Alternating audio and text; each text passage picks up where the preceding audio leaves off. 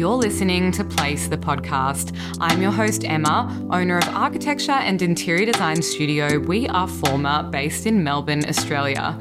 Today's episode is one pretty close to my heart because it's about some design strategies for dealing with small spaces. And as someone who has lived in an apartment for the last 10 years, I have to tell you, I've become pretty creative and pretty crafty with all of the ways that I've managed to style and work with the spaces that I've got, because unfortunately not all of us are living in areas where we can be in a beautiful big sprawling home with tons of storage and heaps of wardrobe space. So you've got to get a little bit creative, but I do kind of really enjoy that as well. So I'm going to share my small spaces tips with you in this episode today, and I hope you'll find it really helpful. So I would say small spaces are definitely a challenge to design, but with the right strategies in place, you can definitely make the most of every little square inch, whether you're dealing with a tiny apartment, a cramped office, or a super compact room. There's always a little design solution or strategy that can help you maximize the space you have. So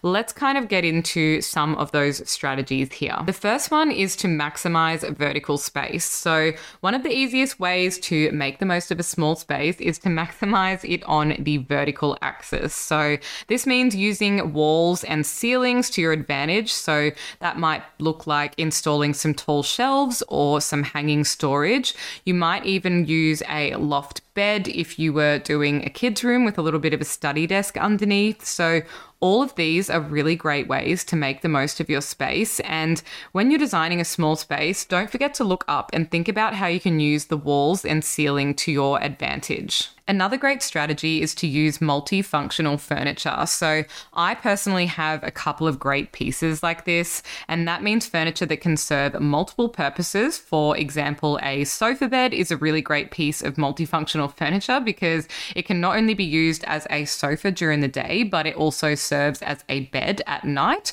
or it might be a transitional bed if it's just for guests to stay on.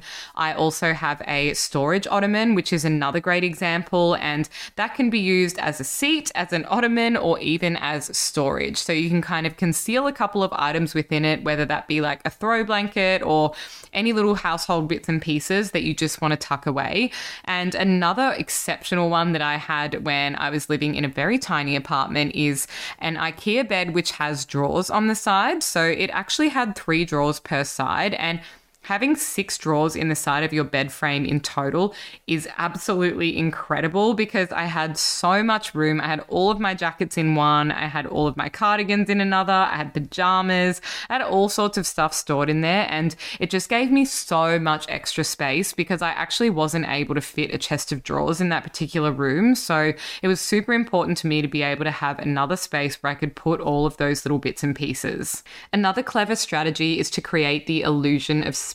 So this can be a really effective strategy when you're designing a small space, and that means using design techniques that will make the room feel larger than it is. So it's a little bit of a trick of the eye, but using some light colors on the walls and ceiling can definitely make a room feel much more open and airy. So you would notice if you've ever been in a dark space, it definitely feels a little bit smaller, a little bit closed down. So if you have the opportunity to paint a space, then having some light and bright colors will definitely make it feel much more open and airy.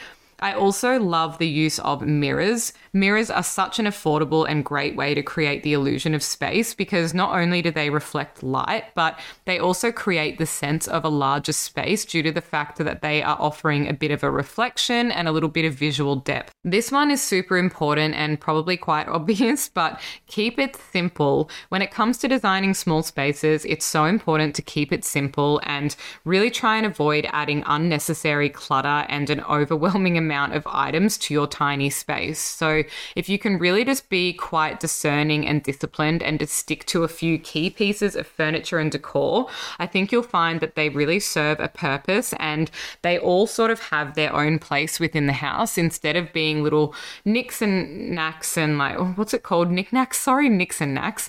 You know, just all of those little things that might be able to be temporarily packed away. I understand some things have sentimental value, so you might want to hang on to them, but not everything needs to be out all at once. So I would say stick to a few key pieces of furniture and decor and keep the color palette really simple so you're avoiding too many patterns or textures. Another way to do this really effectively is seasonal decorating. So I actually have a storage cage where I live, and I do definitely rotate things between summer and winter. So I'll have all of my throw blankets and plush things out during the winter months because I want my home to feel really cozy. But then in summer, the idea of having all of that extra clutter is just way too much. So I'll pack it all away in some crates and pop it down in the storage cage, and that means my place just feels like it's had a little bit of a refresh, and it also is just much more streamlined as well. Something else worth adding is a materials-based kind of decision. So when I was looking for a dining table in a particularly small space, I actually went for a glass dining table. And of course, regrettably, it is a little bit difficult to clean because it does show up fingerprints and marks and things a little bit more than, like a marble table or a timber tabletop. But it definitely made the space feel bigger because it is a transparent surface. So I would also kind of look for materials like that when you're going for your furniture and decor pieces that aren't really heavy and bulky and solid, because although that would really work and look very aesthetically pleasing in a larger space, in a small space, it is just way too much. The last strategy I'm going to share with you today is optimizing natural light. So I would say, again, this is pretty crucial because natural light can make a room feel more open and much more spacious. So if you can make the most of natural light by using light colored window treatments that will really allow the light to flow into the space, or maybe swapping out any heavy bulky curtains for some beautiful floaty sheers, then that will allow a little bit more natural light and you won't need as much artificial light to brighten up the space.